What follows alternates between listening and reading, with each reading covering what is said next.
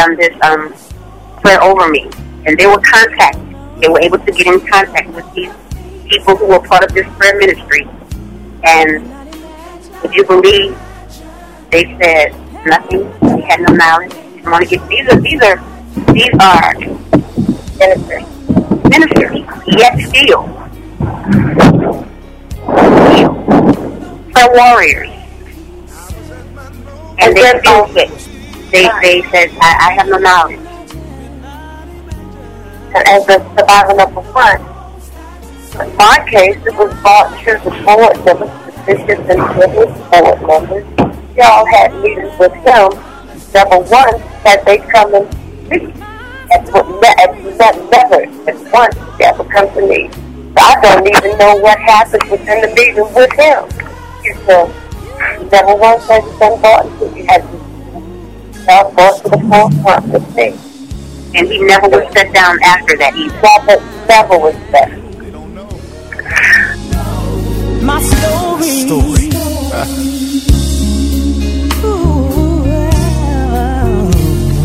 Say it, LaJune. You don't know my story. The anguish and the guilt that consumed me. Grateful I can tell it. For no more shall the shackles condemn me. You don't know my story. You just don't know. For if you did, you would lift up your hands. So just let me tell you, by faith you may as well break out and dance. I love this about God because even though I'm not perfect,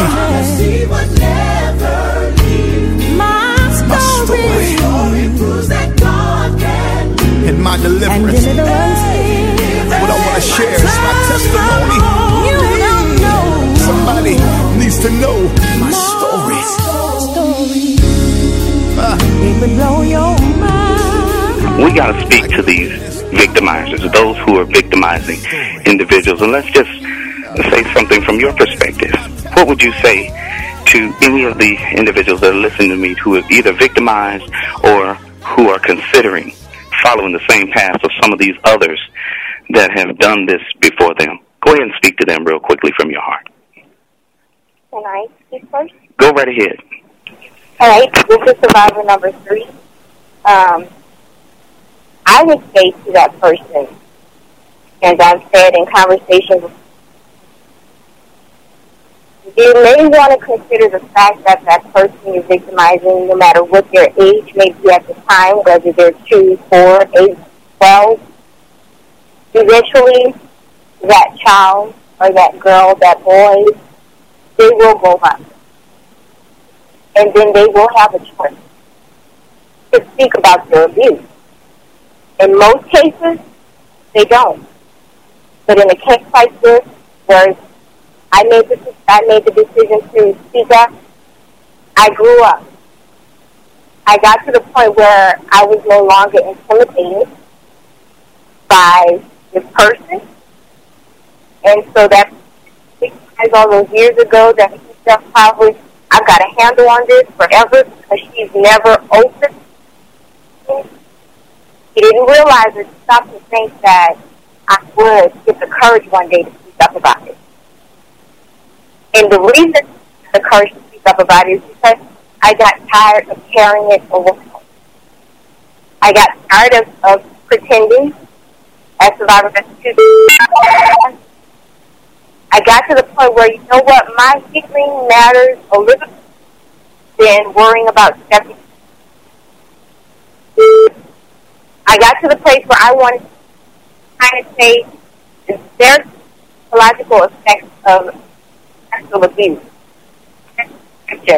There's shame. There's post-traumatic stress. There are so many other things that can happen when you. And in my situation, I always had a lot of things going on. In terms of holding all that pain. And with those pedophiles don't realize is that one thing, that child that you have taken advantage of, the innocence that you took from that person, once they courage to say, you know what, then, but I have a, you can't stop me now. I'm no longer afraid of you. The day that my predator attacked me, the day I looked at it as a way for him to victimize me all over. And that was... Caller, Survivor 3, your phone is going out. I'm going to allow you to continue. Just your phone, if you would, please, because I think what you're saying, we need to hear specifically, and we need to make sure that we're hearing what Survivor 3 has said. And what she said up until this point is the victimizer should remember and should know that all victims grow. They live. They continue. And these memories do not fade. What is done 20 years ago in the dark, the scripture said, be sure one thing, your sins will find you out. Victimizers need to know that you will not escape the hands of God and that people just will sweep things under the rug. You need to know that there's a time for you to walk and live by the integrity that you sing and preach about and teach about. You've got to. Survivor number 3, have you... Hi. Hello, how are you? Can you hear me better? Okay, go right ahead. I didn't mean to cut you off in the middle of that, but I wanted to make sure the people are hearing you. Go right ahead. That's okay. Basically, to anyone that's ever done this, my case is an example. You don't know when you go back to that person and reach out to them again, it's opening up those wounds. It would make this person think I would want to be friends with them on a social site. And that's what you've expressed to me, is that this particular gentleman, not only did he victimize you, but I guess he saw you on Facebook and sent you a friend request. Is that right? That's absolutely correct. Yeah. And so I guess he thought that don't worry about what I've done before. Don't worry about that. And I think in his twisted mind, he thought, because I'm friends with everybody in your family still, and because we still have that connection, I can reach out to you because I'm still in the family, so to speak. Wow. A little did he know, his reaching out to me gave me what I needed, finally, to say I'm going to deal with this ugly thing from my past for once and for all, and I'm not concerned with who does not like it. I am doing something for me. And every time I speak about it, it brings liberation. Wow. My freedom is more important now than holding stuff in, getting sick, constantly having stomach issues, because that's how it affected me. My survivor number 2 dealt with the depression of it. I dealt with the internalizing, the disease in the body. That's what I dealt with. Yeah. Because it affected me internally. Wow. So here we have this particular type of Lord knows what I want to say is it's more than a disease. It's a monster. This thing reaches out and it grabs you. It holds you. It shapes your mind, makes you physically ill. And so these things, I guess what I'm saying is, these things can't be minimized. They can't be let down. That the victimizer needs to understand what they're pouring and putting in someone's life is something that's devastating to them psychologically, physically, in every way possible. Now, I just challenge, how can a man or even a woman of God, because pedophilia and rape from women to other women and young children in the church is on an increase. How can these people claiming to be of God continue to look at the results and not be moved to say, I need some help?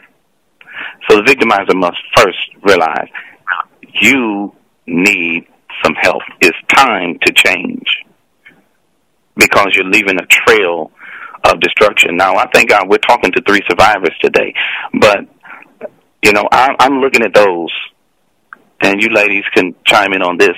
What about those that have not made it, that didn't make it to survival? And, you know, what in the world has happened?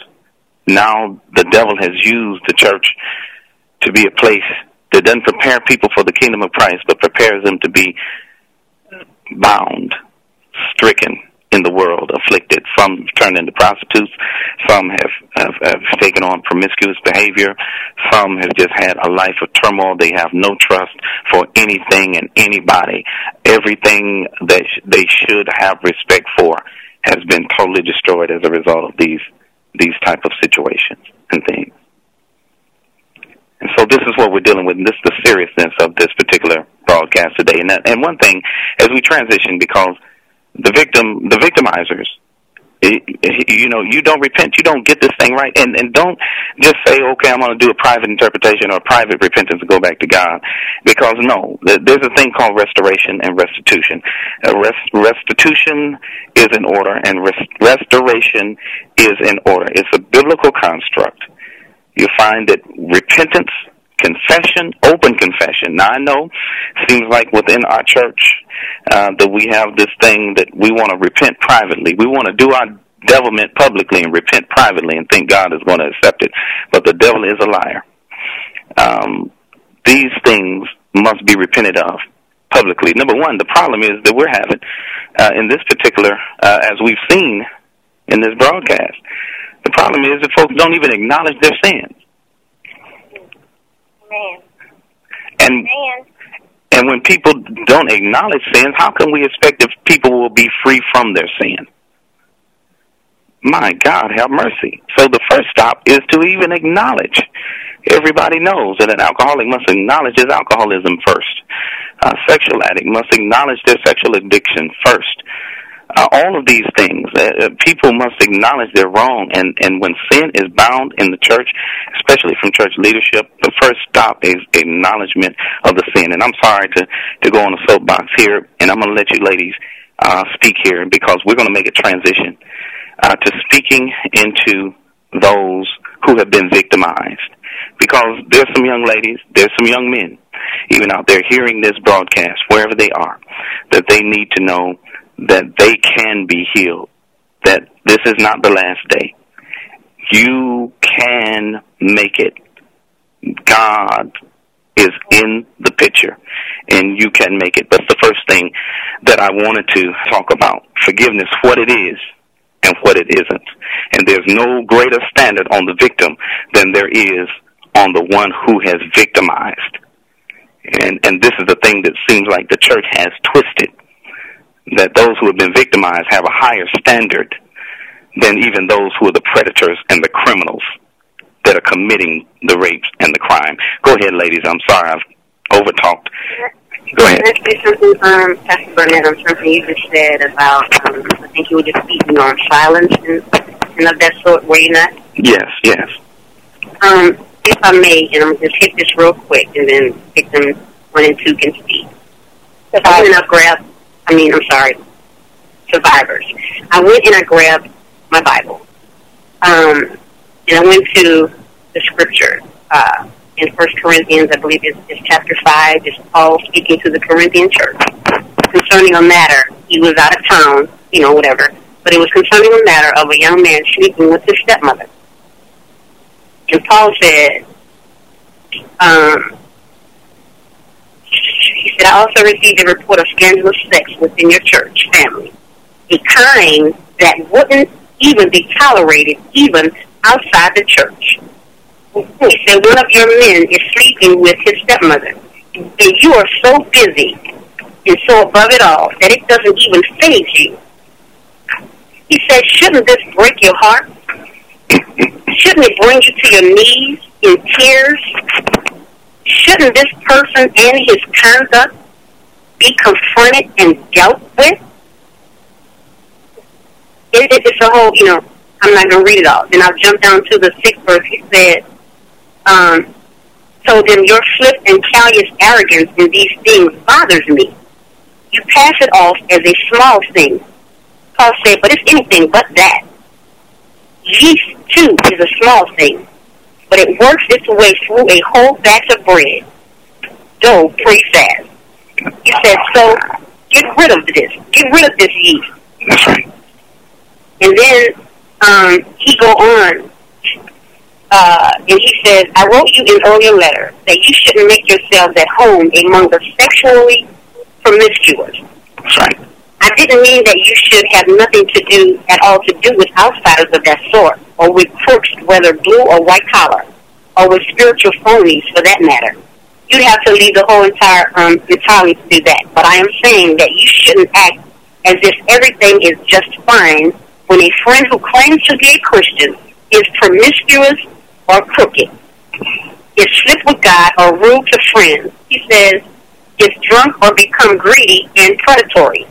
You can't just go along with this in treating it as acceptable behavior. I'm not responsible for what the outsiders do, but don't we have some responsibility for those within our community of believers? Absolutely. God decides on the outsiders, but we need to decide when our brothers and sisters are out of line, and if necessary, clean house. That's right. Now, for those of you who are listening to this and don't know where she's coming from, she's talking about 1 Corinthians chapter 5. And if you read 1 Corinthians chapter 5, it will blow your socks off as to the level of what forgiving Paul, full of the Holy Ghost, wrote to the Corinthian church. And exactly what Survivor is saying here, that is vitally important. These things just cannot exist among the body of Christ. And go ahead and complete your thought there. And you just can't. Paul said, I was reading it from a Message Bible, but in another translation, he said to the church, he was appalled. He was appalled, and he was taken back that you hear of this, and you know it's going on in the ministry, and you're going to continue and turn your face as though it don't exist and continue business as usual. That's what the Church of God in Christ is doing. Yeah. As though it does not exist. They continue to sweep it under the rug and continue business as usual. Mm-hmm. Absolutely. In fact, Paul even calls, and this a lot of people don't like this because Paul calls for those who have done these things and continue to do these things to just be put out from the church, period. In fact, they're supposed to be delivered to Satan. Verse 5 says to be delivered to Satan for the destruction of the flesh. These type of things are vitally important, and this is the egregiousness of the situation. But what will we say to those that have been victimized? Let's just help them just for a few minutes here and give them some strength. Give them the equipment and the tools that they need to stand, because some of them that are listening to this broadcast are going through similar situations. Go ahead. Okay. Can I say something? Go right ahead. What I would say to those that have gone through, maybe going through it now, is not about them. The forgiveness is to release this person. It's about freeing yourself. It's not saying she didn't harm me or she didn't harm me, but it's about, freeing yourself from this. I had to learn through my experience that, what? It wasn't so much forgiving him. I had to forgive myself. And that was difficult. Forgiving him was easy. Just have forgiven. But forgiving myself, now that's where I had the problem. Because why? I blamed myself. Yeah. What should I have? What could I have done? Your phone is squaring off. Your phone is squaring off again there. But what you're saying forgiving yourself for this. So first stop is to refocus where the real key is, and that's on you and your healing and what you need to equip yourself to move forward in life. Go right ahead. Right. Because for so long, like I said, it was easy to forgive. It was easier to forgive him than it was to forgive myself. That was where the problem came in. And a lot of times people have to realize you may not be there yet. You have to get there. I wasn't always at this point.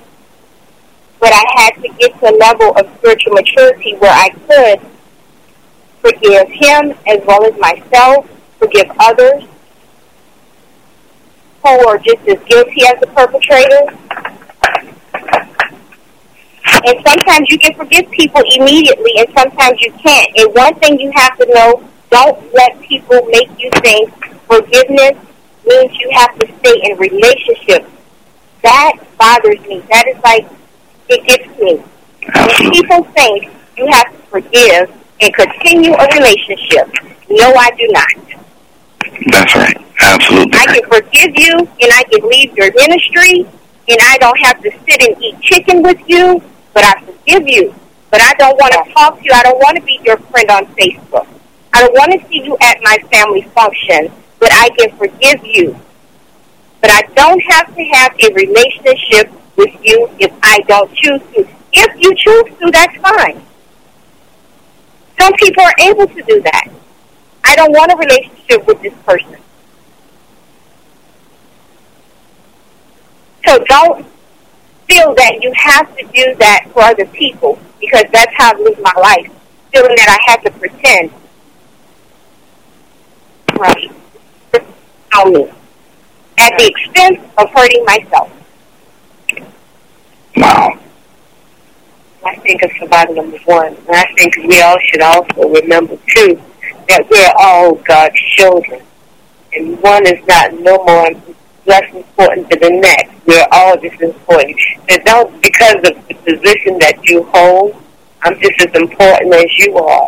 And I think that's what we all fall beneath that, because we don't think of ourselves as good as the next one, you know. And that's what we always have to remember, who I am. I'm also God's child, you know. He is my father just as well as he's your father, you know. Right. And don't ever think that because the child doesn't speak out, like the Father too and says, we grow up. But then we do. When we don't grow, when we don't come to that point that we can't voice our opinion, voice what we feel, those same people may come up and do the same thing to somebody that's very close to you. And because they didn't get a chance to make this statement or to voice what has happened to the child, those things have the way of repeating themselves. You know, and that's another thing that we have to make sure that we stay vigilant on. Those children are being abused, and those people that are hurting that's not saying anything, don't let it come out to affect the next person that's close to you. That's what we always have to remember. You know, what they say goes around, comes around. We don't want that to happen. You know, so make sure, you know, like you say, find a way to let it out, expose it. The victim number, the survivor number 3 has never come out. Survivor myself, 1 and 2 may not have never said anything, but you don't know, this is what could affect us to the day we die. You know, holding it in. You know, and thank God that we was able to overcome that. We can still go on to be protected alive. It may have taken a little longer for us to recognize it, because of one did it, like you said, he had that domino effect. And, you know, once the star comes out, it trickles on down to the next, to the next, to the next. So don't let it come to that point. You can forget, like you say, we're going to forgive them, but acknowledge the fact that who we are somebody too. We're just as important as the first, the second, and third, you know. Absolutely. You know, so remember, we are all children of God. We're all just as important. He's the God of mercy.